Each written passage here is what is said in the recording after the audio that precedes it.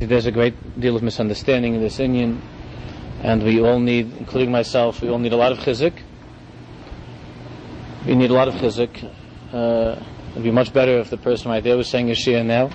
So Mrs. Shem, you'll be hearing from her every Wednesday night. But in the meantime, we decided to divide up the responsibilities a little bit, because it's not often that I have a chance on more of an informal basis to talk with a group of mothers, and hopefully grandmothers, and Mitzvah Shem, grandmothers, and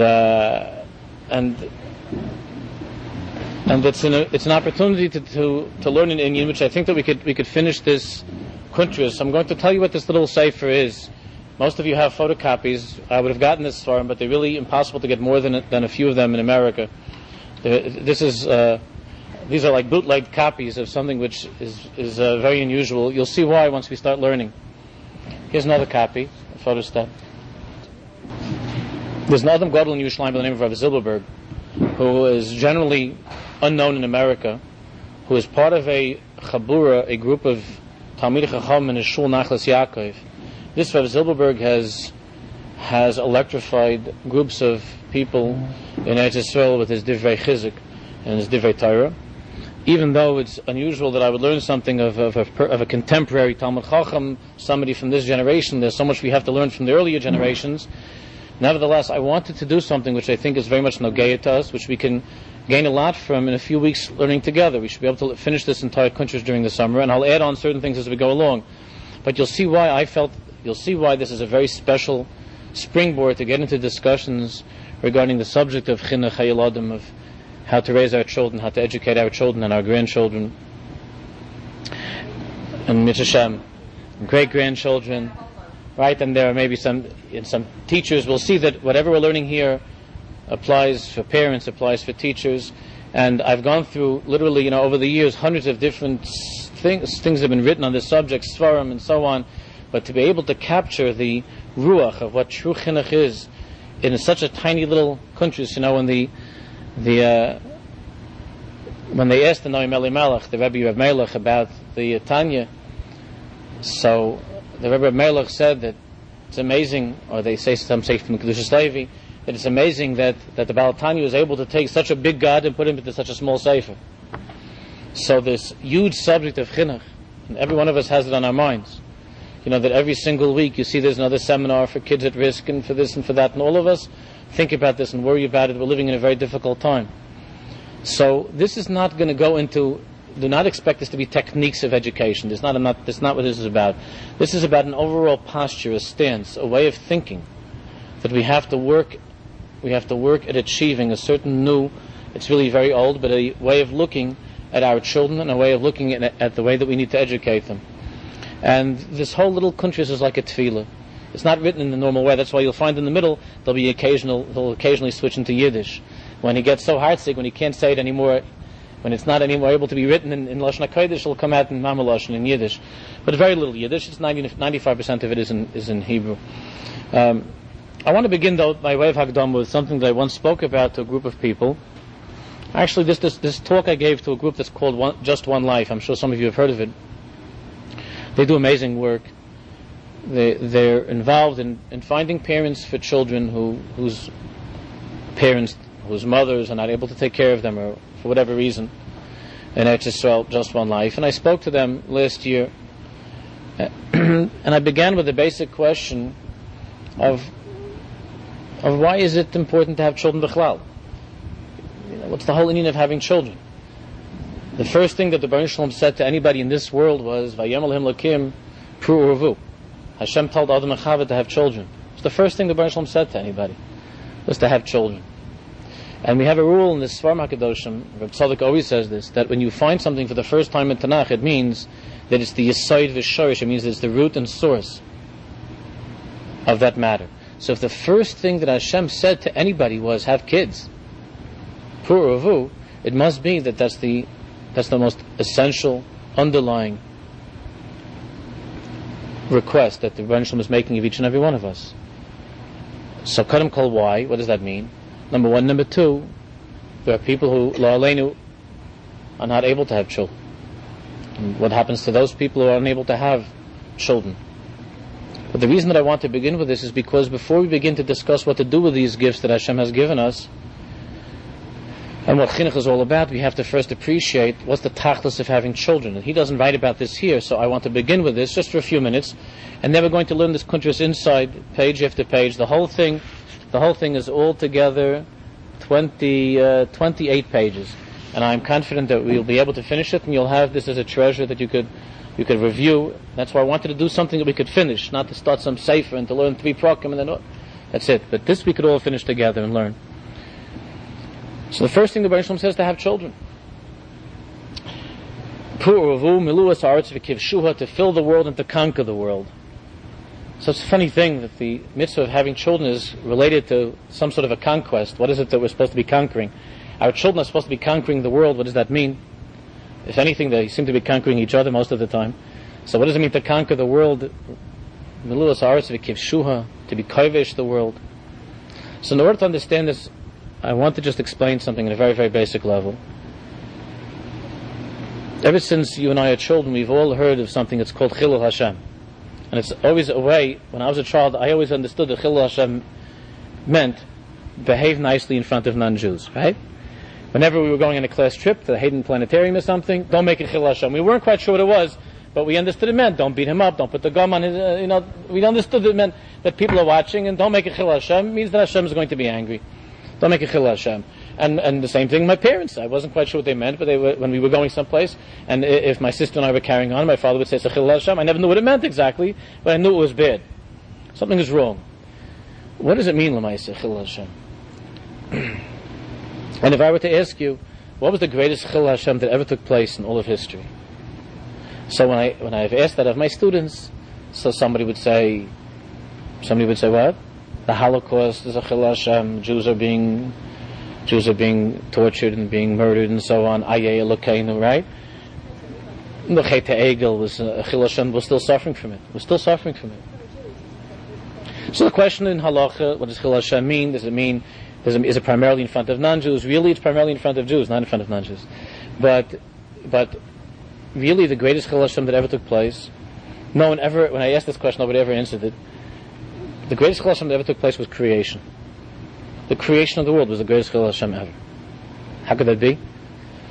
Because the word Chilul Hashem, which we translate as a desecration of God's name, really, you all know in Hebrew, what's the meaning of the word halal? Chalal. What's chalal? Chalal means what? Emptiness. It means a vacuum. Yeah? It means an emptiness. In modern Hebrew, they use for outer space, they call it halal. Or a spaceship, I think, the halalis. It means empty space. So what is Chilul Hashem, and what does it mean? What does it have to do with emptiness, with an empty space? So the way it's explained in the Kadmonim and the Sfarim HaKadoshim is as follows. There's a very, very big principle in the teachings of the Zohar Kodesh and the Ari HaKodesh, which obviously we're not going to discuss on the level that it needs to be discussed. I mean, Hashem, some other time in our lives we'll talk on that level, but right now, on our level, you all know that because Hashem's light is infinite, because Hashem's greatness is overwhelming, the Baruch Shalom could not create a world and reveal His presence fully. Were Hashem to reveal Himself in His essence, the world could not exist. The same way, Al Derech Mashal. To understand this in a very simple way, if you were given the task of teaching a first grader arithmetic, and you're a person that knows calculus and advanced mathematics and so on, and you began to teach the child and say, well, let me explain to you, and you started to talk about some of the ideas that you have in calculus. Now, I know personally that math became a big problem once it switched from numbers to letters. You might remember that terrifying day. And it was going well as long as it was numbers. So if you would tell a little child some formula and you begin to discuss arithmetic according to your understanding, not only would the child not know 1 + 1, but the child would be so frightened, would be so terrified, that he or she would retreat from the world of mathematics entirely. Right? Would shrivel up. Many kids do. Would retreat. So, Kivyachal. When Hashem is Baruch, in order for Hashem is Baruch to create a world in which there could be human beings who would have free choice, for whom life would be meaningful, the Baruch Shalom could not reveal His essential being, His essence, His light, because the world would not be able to exist in the presence of such powerful godliness. Therefore, the Baruch Shalom concealed his light. This concealment in the terminology of the Zohar and the Ari is called Tzimtzum. Tzimtzum, which literally means the constriction of light, has been explained in a way that upon first glance would appear to be, God forbid, a very dangerous concept. It means simply that God, that the Baruch Shalom, in order to create the world, had to withdraw his presence and make room in an empty space. He created a chalal, an empty space, without his light, without his presence, so that a world can exist where there would be human beings who would have such free choice that they could even say there is no God. Now, it's explained by the tzaddikim that this does not mean, God forbid, that there's any space that's empty of Hashem's presence. Chas v'chalila, that's why we say chalila. God forbid, there is no space that's empty of Hashem's presence. So what does it mean that the Baruch Shalom withdrew his presence? It means that HaKadosh Baruch Hu concealed his presence. The same way in the mashal that I gave before, that when you're teaching the child math, you certainly do know the advanced mathematics, you do know calculus, you do know trigonometry and so on, but you have to withdraw that information. It's there, you can access it, it's available, it's present, but what you do is you cover it with many veils, so that the child will be able to understand, to the point that you actually take 2 apples and put on the table and say, look, sweetheart, how many apples are there? And you explain, there's 1 apple, we have 2 apples. But hidden in your words is your entire knowledge of the subject, which is the subject of trigonometry or calculus or whatever it may be. So too, in order to create the world, the Baruch Shalom concealed his presence, not completely. The name that we have in every single mezuzah is Shin Daled Yud, right? Shakai. And the Gemara learns that the meaning of that name Shin Daled Yud is Sha'om Alolom Dai. The Kadosh Baruch Hu said when he created the world, he allowed enough of his presence into the world so that we can search for him and find him. But we also have the choice to reject him.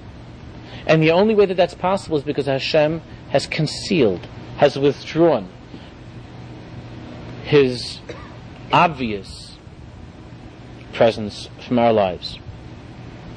Therefore, in fact, in truth, on the deepest level, a Chilul Hashem can take place any time that a person doesn't aveir, it's a Chilul Hashem. And if you look in the Rishonim, if you would study the sugyas properly, you would see, well, it depends upon who the individual is, but in general, there is such a concept that any aveir is in fact a Chilul Hashem. Why?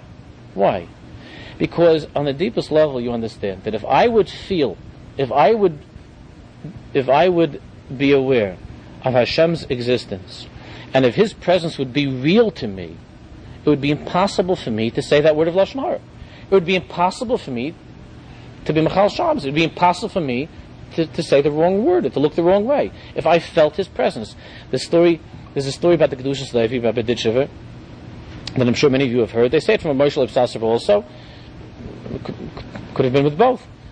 That the tzaddik, the Kedushas Levi, was once he was walking along the road, and there was another Jew that was passing by. He didn't know that this was the famous Berditchever, and he thought he was Tamash Schlepper. Somebody offered him a ride. He said, Yid, come, I'll give you a ride.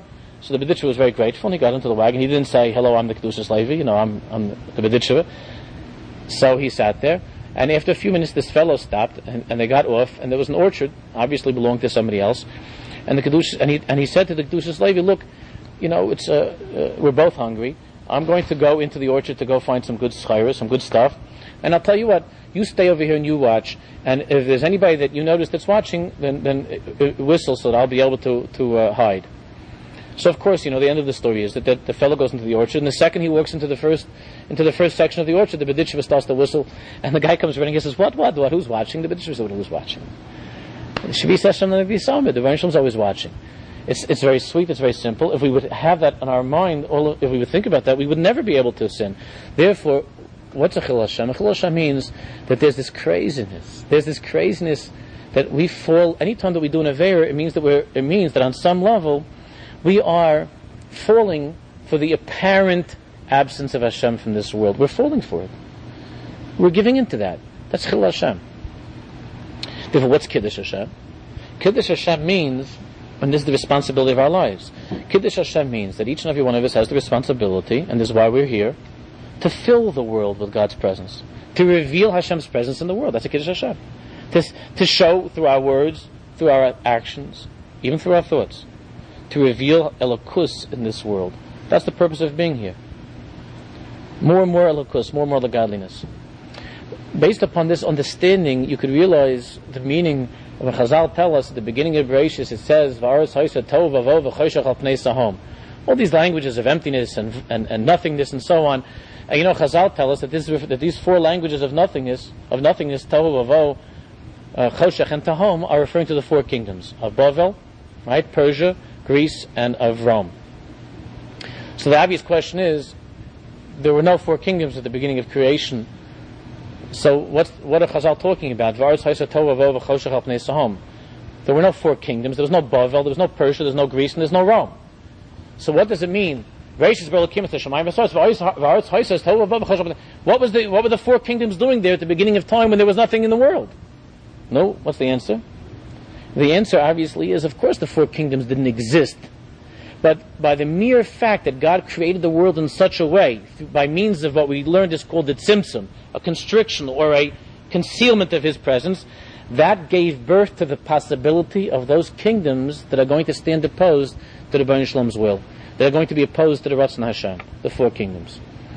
But really, anytime that you or I, There are more than four kingdoms. those are the four primary kingdoms, as discussed at length in especially in the Maharal.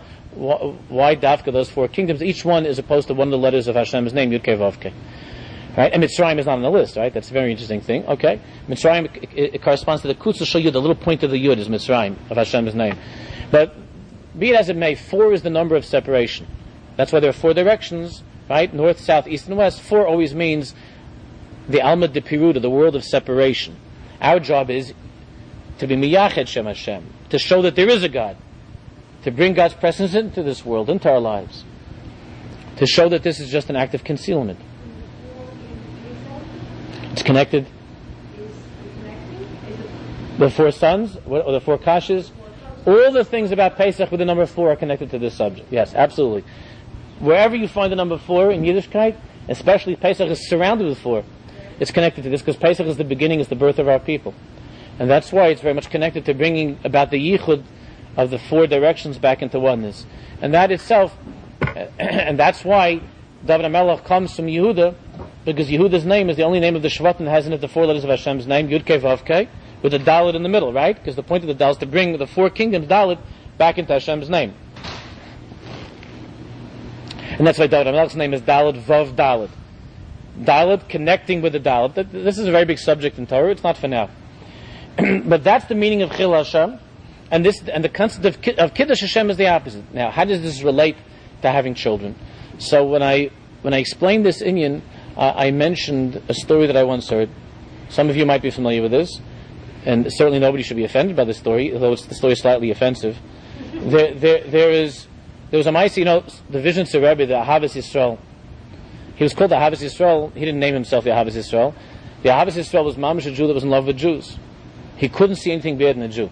The Vizhnitzer Rebbe. The last, this is in Europe yet. 2 Rebbes ago. There was this Rebbe, then there was before, and the Rebbe before that was Rebbe Yisraelke. The Ahavas Yisrael, the Vizhnitzer Rebbe. So there's a Meiser from the Vizhnitzer that he came to a certain city, and when he came to this city, every single man, woman, and child came. Thousands of people attacked the train station. Everybody closed their stores and they came in their Shabbos clothing, and they were pushing. The men were pushing to get near the tzaddik. And the Vizhnitzer came off with his family, some chassidim, and everybody was pushing. There was a whole commotion. All of a sudden, there was a big Kriyas Yamsuf. All of a sudden, everybody moved over. Why? Because in Vizhnitz, there was a certain Jew that was a very, very horribly unkempt person. He was terribly obese and filthy, and everybody, not because of Derech Eretz, but because they didn't want to be near him. So everybody just moved over. No, he wanted to see the Rebbe. So go ahead. No one got in his way. So this Jew walked through like an ocean of thousands of people, and he comes right up next to the tzaddik. Then the Ahavas Yisrael is standing there, and the Ahavas Yisrael looked in his eyes and saw right away, 50 years of embarrassment, 50 years of humiliation. And the Ahavas Yisrael ran over to him, and the people, like when he did this, the people that were there, they went, oh, like they all started, they couldn't believe it. It was a fellow that hadn't showered in 30 years. He was one of these types, Nebuch. So the Vizhnitzer ran over to him, and the Vizhnitzer jumped, and he was huge, and the Vizhnitzer went over to one side, and he says, he gave him a kiss. He only reached like over here, and he gave him a kiss, and the Vizhnitzer said, Hashtik Yid. It's a piece of a Jew. And then he moved over a little bit, there was a big guy, and he kissed him again, and said, No Hashtik Yid. No Hashtik Yid. In other words, another piece of godliness, another piece of Elokus. No Hashtik Yid, the story means the following. Because whenever you hear a story of a tzaddik, you have to always ask, Uvechainu, it's not Stam a story. What does it mean? For us. The story means, every single time that you or I bring something of the Rebbeinu Shalom's presence into this world, with a bracha, with a mitzvah, with a shtickle Torah, every single time we do that, every time it's Nachashtik Elokus, another piece of God's presence. When you have a child, every child that you have, you plan on teaching that child to wash neglavas, to say Maidani. You want that child to say Shema Yisrael. Your dream is that child should go into the chuppah in the right way with the right person, and that child should give birth weiter, Doris and Doris, Ad Bias Gold Tzedek, and further, right? With Doris Yisharim, with good Yidden, with Elech Yidden, and each one of those children is going to be Nachashtik Yid, right? Another piece of Jew means what? Another piece of the Baruch Shalom in this world, because the world. Sometimes we think that we fill the world and we're conquering. It's not true. Flatbush, Borough, Muncie, Monroe, 5 towns. It's not the whole story. You know that. I'm sure some of you have ventured out of your neighborhoods, right? So you know that it appears to us we're so cozy and comfortable in our little world. This is not the world at large. The world at large does not recognize this and does not acknowledge the Rebbeinu Shalom. Certainly not in the way that we understand as being true. Therefore, every time you and I in this world, which is so concealing, which is covering so much of God's presence, every single time that we give birth, we bring into this world a child, and we teach that child to go in the right way. Nachashtik Yid, Nachashtik Elokus. More, another Jewish child means another way of filling the empty space, of filling the emptiness, of filling the void with God's presence. More Shema Yisrael, more Gemar Brachos, more Tanakh, more Kapitel Tehillim, more of the Baruch Shalom in this world. That's the whole tachlis of being here. But tonight there's a condition, and that's what we're going to talk about. And that's what this whole shir that we're going to have. It's not shir, this whole shmooze that we're going to have over the next few weeks in which Hashem is about, and why I wanted to learn Davka this kuntres, but you'll see why. The Gemara says in Shabbos, Mahu Afata. You're all familiar with this. Just like Hashem is compassionate, Mahu Rachum, just like Hashem is compassionate, so too we're supposed to imitate the ways of the Baruch Shalom. So Hashem gives clothing to those who need clothing. So Afata. So you also are supposed to clothe those who are in need. And so this is the tachlis of resembling as much as possible Kivyachol. Obviously, you can't be Hashem, but to resemble the actions of Hashem. That's what it means to bring more godliness into this world. The more our actions resemble the Rebbeinu Shalom's actions, the more elokus, the more godliness is being brought into reality. The more reality is being changed. The more Hashem's light is filling the empty void. The more the tohu, vohu, and choshech and tahom is being filled, is being corrected. That's the tachlis of our lives. Therefore, when you have a child, the only reason that the Baruch Shem is giving you a child is not that you should have a little plaything that you could dress up in a cute little bow tie and skirt. That's nice. Everybody should have nachas and enjoy.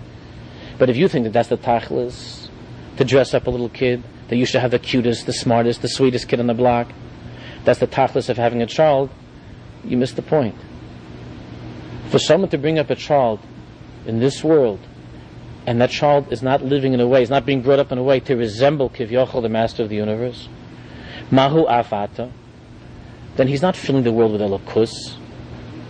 What happens if, God forbid, a child goes off the derech? Chalila. A child goes off the derech, so when a woman is pregnant, Hashem is sitting there thinking, this is going to be unbelievable, there's going to be a Nachashtik Yid. There's going to be another Jew coming to the world. Another Jew coming to the world means more of my presence, more of my light, more of creation that's going to be fixed. So could we even imagine the disappointment Kivyochel of Hashem? Hashem's disappointment. When that child who is supposed to fill the world with Hashem's presence turns out, God forbid, to be a Chil Hashem. When the child turns away from Hashem's Baruch. The tachlis is to fill the world with children who are going in the way of Hashem. And this is how Reb Naftali Ropshitzer, the Rebbe Reb Naftali Ropshitzer explains the big bracha that Hashem gave Avraham Avinu, that you're going to have so many children, it's going to be like Kikoich V'Shamayim L'Rov, you're going to have like the stars of the sky, and you're going to have like the sand on the shore. You're going to have so many children. So Naftali Ropshitzer said, what's the big deal? You ever ask yourself sometimes, your mothers out there, grandmothers, well, the grandmothers usually, as Hashem, just have nachas. But for the mothers and for the fathers, you sometimes wonder. My wife and I have discussed this over the years. You have Baruch Hashem, you have a child, and it's so hard. And when you have a second child or a third child, Bez Hashem, it doesn't get easier. And you would think that sometimes you wonder, why didn't the Rebbe Shalom just tell us to specialize in one or two kids? Oh, specialize. Now you see, if instead of all of our koiches being so dispersed, and we're so fragmented, we're so torn between different children and their demands and their needs, wouldn't it be a different surah? I'll tell you what, instead of dividing up all of my koiches among the children, I'll have one super kid. I'll have a super kid. So I'm told Rabbi, she asked the question, what's the big bracha? You're going to have so many children. What's the big bracha? A Rav once said something, I think my wife heard a shia someone told me that there was a Rav that gave a shia that he was saying that he gets from women, he gets two types of calls. One is, Rabbi, what am I going to do? I can't handle my children. The other is, Rabbi, what am I going to do? I don't have any children. Right? So if we hook up one with the other, it would make things a little bit easier to have a discussion. Why so many children? What's the bracha? But the big thing is, the first thing the Baruch Shalom said is have children and conquer the world. We understand now that this conquest is certainly not military. Conquering the world means to conquer with godliness, to bring Hashem's light into creation, to bring more lokos, nachashtik yid, another piece of the Baruch Shalom in the world.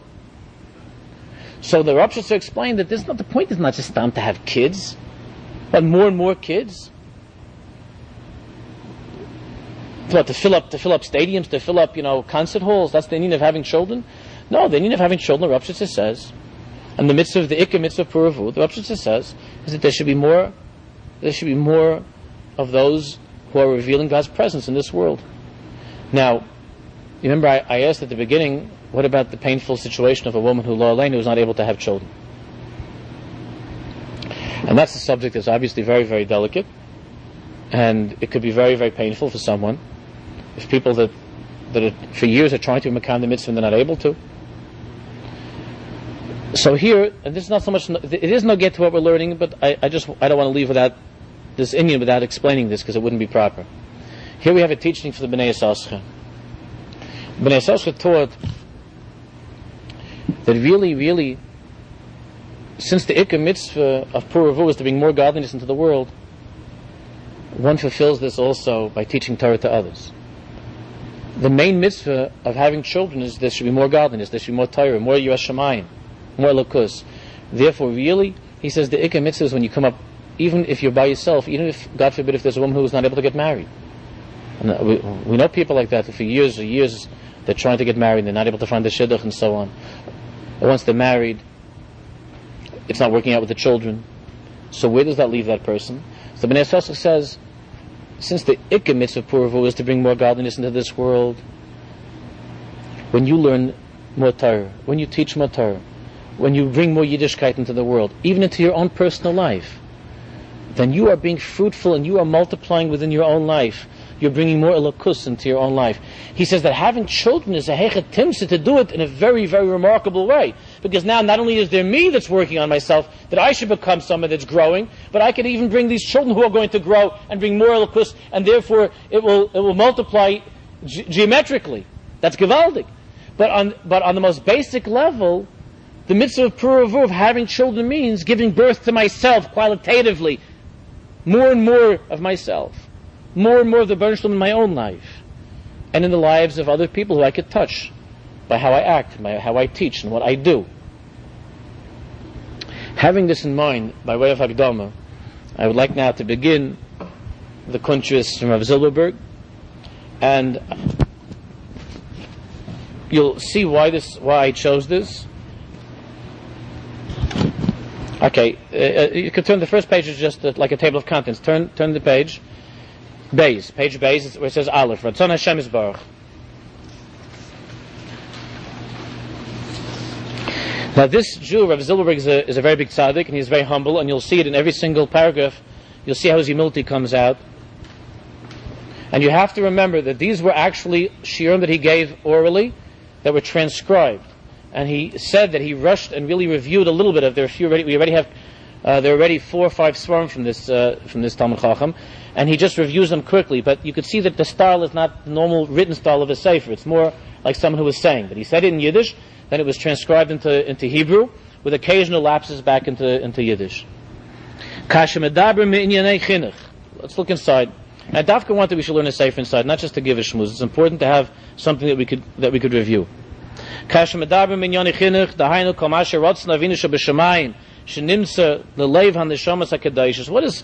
chinuch mean? Chinuch means whatever our Father in heaven wants us to give over to the hearts and to the souls and to these pure souls, the neshamas kedoshos, to these pure neshamas that have been entrusted to us.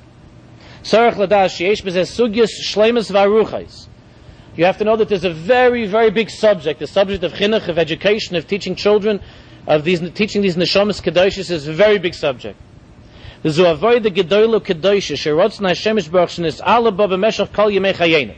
Hashem wants us to progress in this area, to improve in this area of chinuch throughout the days of our lives.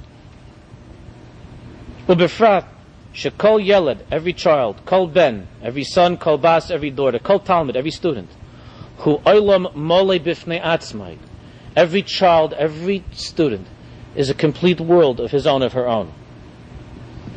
The kol Talmud Torah, every single little cheder, kol kita, every class, kol yeshiva, kol shir, kol melamed, kol mechanech, kol magid shir, kol mashgiach, the kol shar mashpiyim l'talmidim, whoever is giving over to students, b'chol oifen, in any way, b'chol gil shu, in any age, hu olam mola b'fnei atzmo, that class, when dealing with school, that class is a complete world. Anybody who's a teacher knows, who's ever taught, which I'm sure many of you have, you know that is a little universe that you're in. No one else in the world can understand it. Not the one who taught them before, and not the one who will teach them after, because the way that you interact with those kids in that class, that's something that's its own world. No one else can understand that, only you and the kids. Therefore, therefore,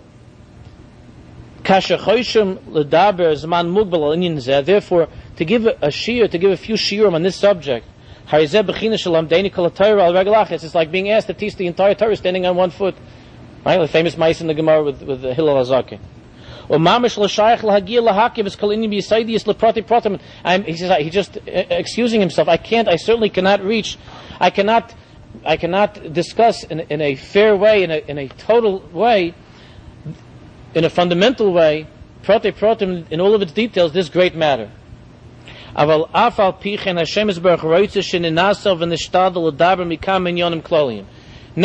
Hashem wants us to work on this inyan, to talk about some basic general ideas.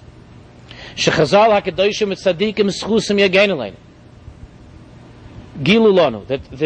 Chazal and the Tzaddikim have revealed to us.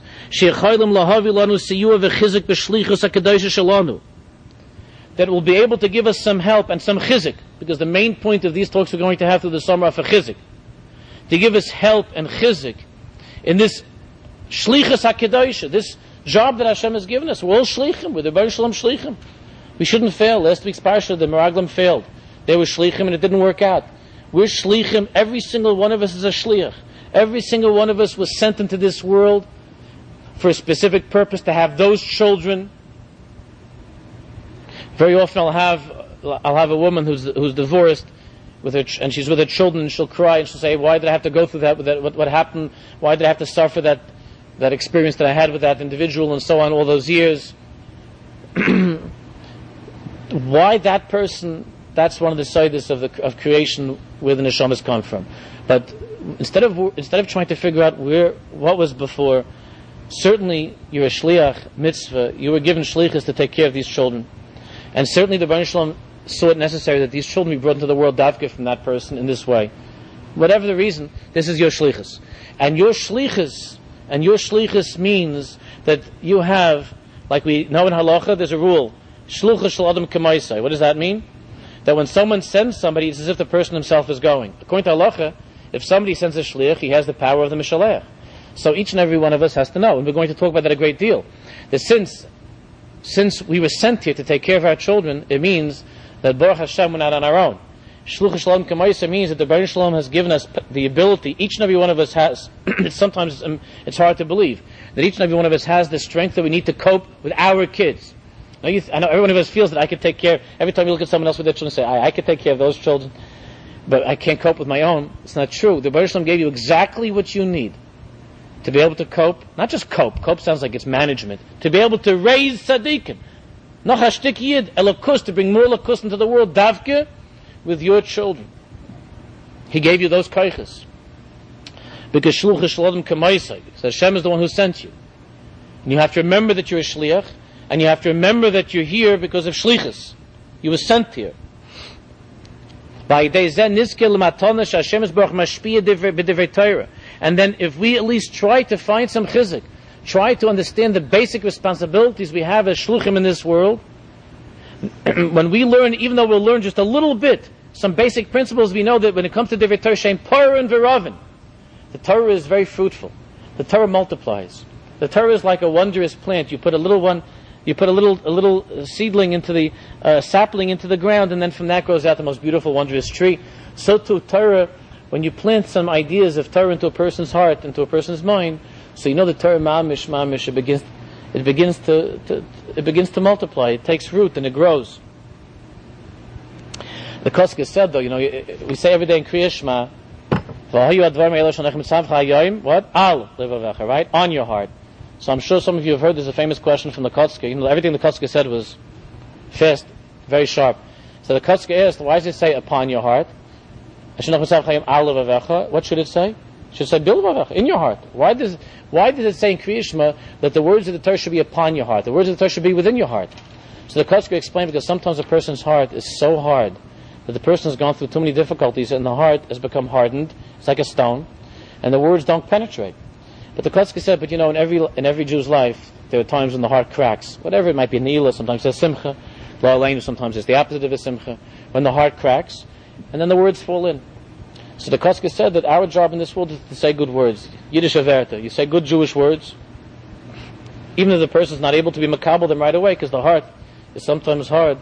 Nevertheless, when the heart cracks, the words will fall in. Usually when you're learning with women, it doesn't take too long. With men, sometimes you need major excavation work. But generally with women, the hearts are much softer and the words go very simply in. So therefore, to learn this country, the talks were not given to women, these were given to men. So I feel bad, because the tzaddik probably had to work much, much harder than it would be to work with mothers whose hearts are prepared and waiting to receive these kind of Torahs. But words of Torah have a way of being fruitful, of multiplying. So when you put a good word into a Jewish heart, so it falls in and then it begins to grow. Mamish grows. And from there you begin to think more and more. Whenever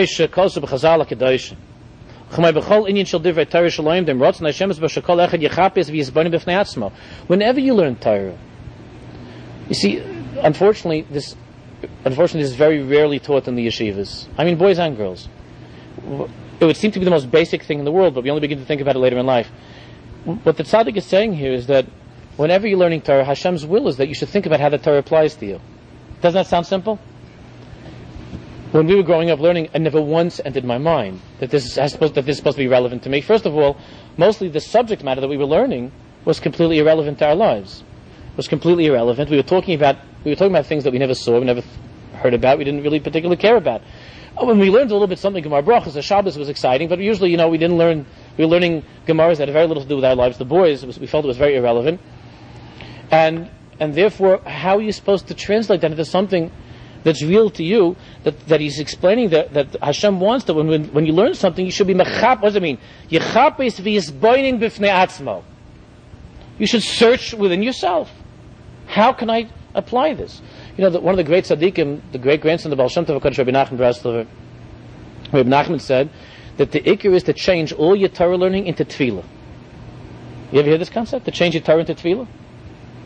Changing Torah, what does it mean to change Torah into tefillah? It means when you learn a subject, like for instance, we're going to be learning about our children. When you learn a subject, Rabbi Nachman said, after you learn that, you should try to take a few minutes and to daven for it. To daven for it. It's the simplest thing. But that's how it brings it into your life. Or else it could remain just this nice intellectual concept. Why do you find, unfortunately, Hashem Yerachem, that there are many, many people that can spend their entire lives learning halacha, and day after day in business they'll act in a way that's unscrupulous, unethical? we keep learning. I said once in the Shia, I might have said in the Shia in Brooklyn, that I remember when I was in the yeshiva in Eretz Yisrael, in every group of guys, there's always one guy in the yeshiva that he's like Mr. Anti-Lashon Hara, you know what I mean? So you can't say anything near him, because he's the like little Chavetz Chaim of the yeshiva. So we had this guy. He was walking on the whole time with the Shemiras Lashon of the Chavetz Chaim, and you couldn't say anything. Like if you said good morning, he says, well, maybe for him it's not a good morning, you make him feel bad, you know. You couldn't talk. The guy was so makbid, and plus he didn't really know it well, and that's very dangerous. And it was a whole thing with him, the Chavetz Chaim, and we basically kept our distance, and that was it. So after Yontif, I forgot which Yontif was. It was the next Zman, must have been after Pesach. We started another Zman, and he comes back. We're sitting the first day at lunch, and the guy says a prosta piece of Lashon Hara, not like it could be Lashon Hara. It's mamish. It was open Lashon Hara. So everybody sat there and looked at him, and he said, no, that was last month I was working Lashon Hara. Now I'm working, I forgot he said, I'm working on some other, on Kas, or some other Midah, that's the Midah of the month. So, what happens to us is that we very often, we learn certain things, and they remain these ethereal, intellectual constructs that are abstract, and we don't bring them into our lives. Very often, one of the most refreshing things you could ever do in life is to teach Balei Tshuva. You know that. That's so unbelievable. Because they're so excited. They're like the fish that are coming to the top of the water to get a drop of rain, right? Like the Medrash says, that even though they have all the water they want, but it's coming fresh from the Rebbeinu Shalom. So the Balei Tshuva, they're so thirsty for Torah. They're not bored. They want every single letter, every single ice, every crown of every letter they're waiting for. So I've often spoken to Balei Tshuva about this, who feel after time that they've been frum for a while, they're getting nervous that maybe they're going to become like the rest of the frum people. So they don't want to be that way. I mean, they want to look religious. They want to wear the right outfits and send them to the schools. They want to have all the right equipment and everything, but they want to remain excited. They don't want to get bored and out of it. So one of the main things I've spoken about over the years is this concept from Rabbi Nachman, which is very deep teachings. I'm just mentioning it. He has Torahs on this, unbelievable Torahs, on changing Torah to Tefillah. So I said, I'll tell them, listen, you're learning halachas, let's say, you're learning the halachas of how to light Shabbos candles, right? So you're learning all the details of how to light Shabbos candles. You know that every single one of those details, if you would daven for it afterwards, even write it into little tefillah. And I had students that showed me years later notebooks, hundreds of pages of tefillahs, of their own tefillahs. And they daven from these things over the years. That Hashem, today we learned this marvelous halacha. We learned this halacha, that until after I finish the bracha, I can't yet enjoy the light of the Shabbos candles. Hashem, help me to appreciate the light of the Shabbos. And the whole Yehi Ratzon of what that halacha means to you. And you make your own tefillah. Then that thing that might have been just a boring, dry halacha, do this, don't do that, because one of the hardest things to teach is halacha, right? How do you make halacha interesting? So maybe nowadays, like you have teachers, because now you have to entertain the kids in school. It's not enough just to teach. When you and I were growing up, the teacher said, this is the halacha, and you said, why? He said, be quiet, it's the halacha. But now, in schools you'll have teachers, if they're teaching halacha, they'll come dressed up like the Purim, right? And and those are the ones that are getting the best jobs. You need people to entertain the kids, and they use imagination and so on to make it more exciting, more interesting. Because we have to feel that the halacha is something which is relevant to us. And if you don't daven for something, it could very often remain completely irrelevant. Until it comes up that you have to apply the halacha, but that it should become part of who you are. You have to daven up the halacha. You have to daven. So he's saying here that when you learn something, you have to search within yourself and think about yourself. How can I change? What is this halacha? What is this thing that I'm learning now? What does it mean to me? And Hashem, how can you help me carry this out b'poil? That I should be able to actually do this, live this way. Not just to talk about it, but to mamish live this way. You know how many shiurim we've all heard over our lives? Hundreds, if not thousands of shiurim. And it's like sometimes I'll say to when kids come back, when the students come back in September, when you get kids after the summer, it's like they walk in, everything is blank. So you could sit down with someone that was, let's say, in high school for 4 years. I'm talking, let's say, even secular studies, lahavdil. Right? You could say to someone after 4 years of high school, take out a piece of paper and write on a piece of paper everything you remember from high school. You could fold the paper in half and write down everything you remember from high school. You could tear off a little crib sheet and remember everything you remember from high school. So, can you imagine? Hundreds and hundreds of hours taking notes, sitting and listening. Hevel Rus Ruach. What is it? What? Zeh chelki mikol amoli. Das is das. What do I have from it? You have to somehow, when it comes to secular things, it's not as urgent, unless you need that for work or something. But when it comes to Torah, we have to find a way to make it something which is mamish a part of our lives. There's something that becomes real, that's bepayil. As a toelis l'maisa b'asiyas ritzayin Hashem yisborach, the practical toelis, the practical benefit of doing what Hashem wants us to. Lefi matzava, according to your matziv, your circumstances, your place, ushlichus, on your shlichus that Hashem gave you in your life. Dafka, your kids, your husband, your situation, your neighbor, whatever it is, your shlichus. Lefi beisa, your house. Lefi matziv benoi, bito, the matziv of your son, your daughter, talmida, your student. Lefi koiches nefesh lahem, in accordance to the koiches nefesh that they have. Lefi koiches nefesh shalo, and your koiches nefesh. Vayideshi yevakish ma'Hashem yisborach sheyancha isa b'magleit tzedek l'man shemai, and he would daven to Hashem that for the sake of His name, that's so desecrated, for the sake of Hashem's presence that's been so emptied out of creation. Yuchal lizkais bez Hashem yisborach ladas eich, you will, with the help of Hashem, know how, uma v'kama v'keitzad, how and how much, rotzna avinu shebeshamayim yimenu sheyichanech v'yoyer b'yeladav, how the Baruch Shalom, our Father in heaven, wants you to teach your children, v'yoyer, to illuminate the lives of your children, the talmidav and your students. Ein zeh davar poshel l'daber lachem. Now he says it's not so simple to talk to other people. Lev yeder maras nafsho, my own heart knows my own bitterness. In other words, that I'm not worthy, he's saying. Especially when you're talking about teaching, right? Especially talking about chinuch, it's the most difficult thing for anybody to give a shiur about it, because anybody who's giving a shiur, unless maybe it's like tzaddik yisad olam, but certainly when it comes to somebody like myself, I know that every single day I'm botching it up time after time with my own children, and every single day I'm botching it up with my students. At least during the summer I'm off from messing up my students' lives, but my own children have to continue with me. So I know that, and it's so difficult to talk about the subject of chinuch, because you always feel like you're a failure. I'm not going to ask you to raise your hand if you feel that you've ever failed, but you always feel that you're not doing it, you're not accomplishing it. He says, "Shaneni oisik bezeber protus, v'aneni baki bezekerai." I don't really know this well. Aval anu mishtadlim l'schazik biyachad, and that's my message to you also. The hishtadlus here is that I'm not giving you a shiur on it. We have to try to be mischazik biyachad, to try to find chizik together. Some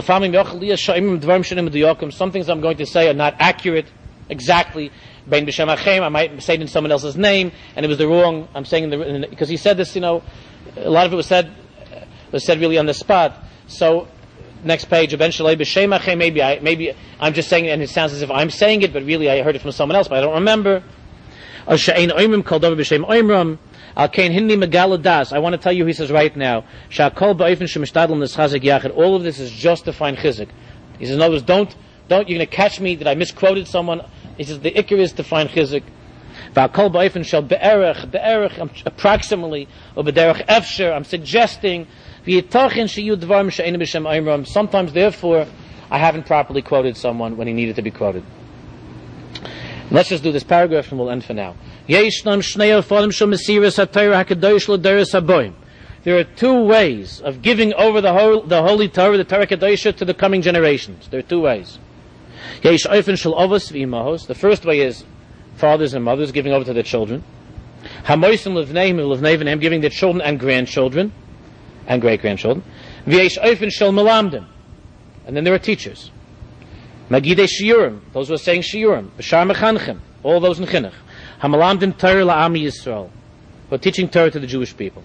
Aval ha'emes hi, and that's going to be throughout this kuntrus, because sometimes he's going to be talking about teachers, sometimes he's going to be talking about parents, but he's saying right now from the beginning that it's both one and the same. Ha'emes hi, aval ha'emes hi, she yisoides ha'devarim shayochim b'shava, that the underlying principles apply equally to parents and to teachers. The call of the aim to every father and mother, the call malamed and mechanech and mashpia, to every teacher and mashpia. Ki hakol dover echad mamish. It's all mamish one thing. U'kamoishim etzinim chazal kedoshim shebirus apasik v'shinantam levanecha. You know that Chazal explained the pasuk. You shall teach your children v'shinantam levanecha sha'anu oimim kol yom kriyashma sha'kavana b'zegam lebanim kipshutam. It means children. The gam elu talmidim. The Gemara says it's referring also to your students, right? So we see from here. We see from here that students and children are referred to as banecha, and therefore he's explaining that imkain kala inyan shel hatalmidim nilmad b'vishnatan levanecha. Therefore, it's interesting. Our entire relationship that we have with students is learned out from how we should relate to our own children.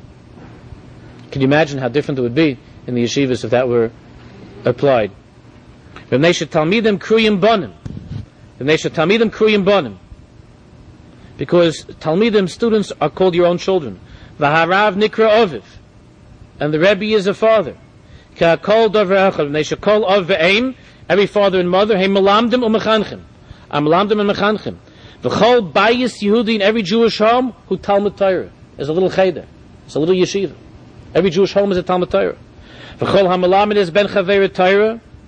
And whoever teaches Torah to another Jew, Ki'ilu Yoldo, and that's what is as if you've given birth, because that's what I was talking about before. Why is it as if? Because you brought more godliness into that child. You brought more of an awareness of God's presence into that child's life. Therefore, it's as if you gave birth to that child. Nachashtik Yid, because that child is now more of a Jew. There's more godliness in his life. So whenever you teach a child Torah, any child, any other Jew Torah, it's Ki'ilu Yoldo. The Gemara says, as if you've given birth. In Cain, be'etzim hakol echad mamish. In be'etzim everything is mamish one. If Chazal themselves have said it's as if you've given birth, Chazal don't exaggerate. When they say it's as if you've given birth, it's not some sort of a nice title that you're honorary mom or honorary dad because those are your students. It's not a nice title. Chazal don't do that. We're not talking here about somebody that's giving a speech. It's Chazal. That's what it means in the Gemara. That the kesher hanafshi, that the spiritual kesher, the spiritual bond, bein Rav leTalmud, between a Rebbe and a student, uben Talmud leRabba, between a student and his Rebbe, tzarech liyos ba'isei darga shel av lebnai, should be on the same madrega as a father with his child, uben la'aviv, v'im kein be'etzim, kol ma shemedabrim b'inyan melamdim, whatever we're going to talk about it, regarding melamdim teachers, shayach gam lahayim applies to parents as well. And whenever we're going to speak about parents, to the teachers.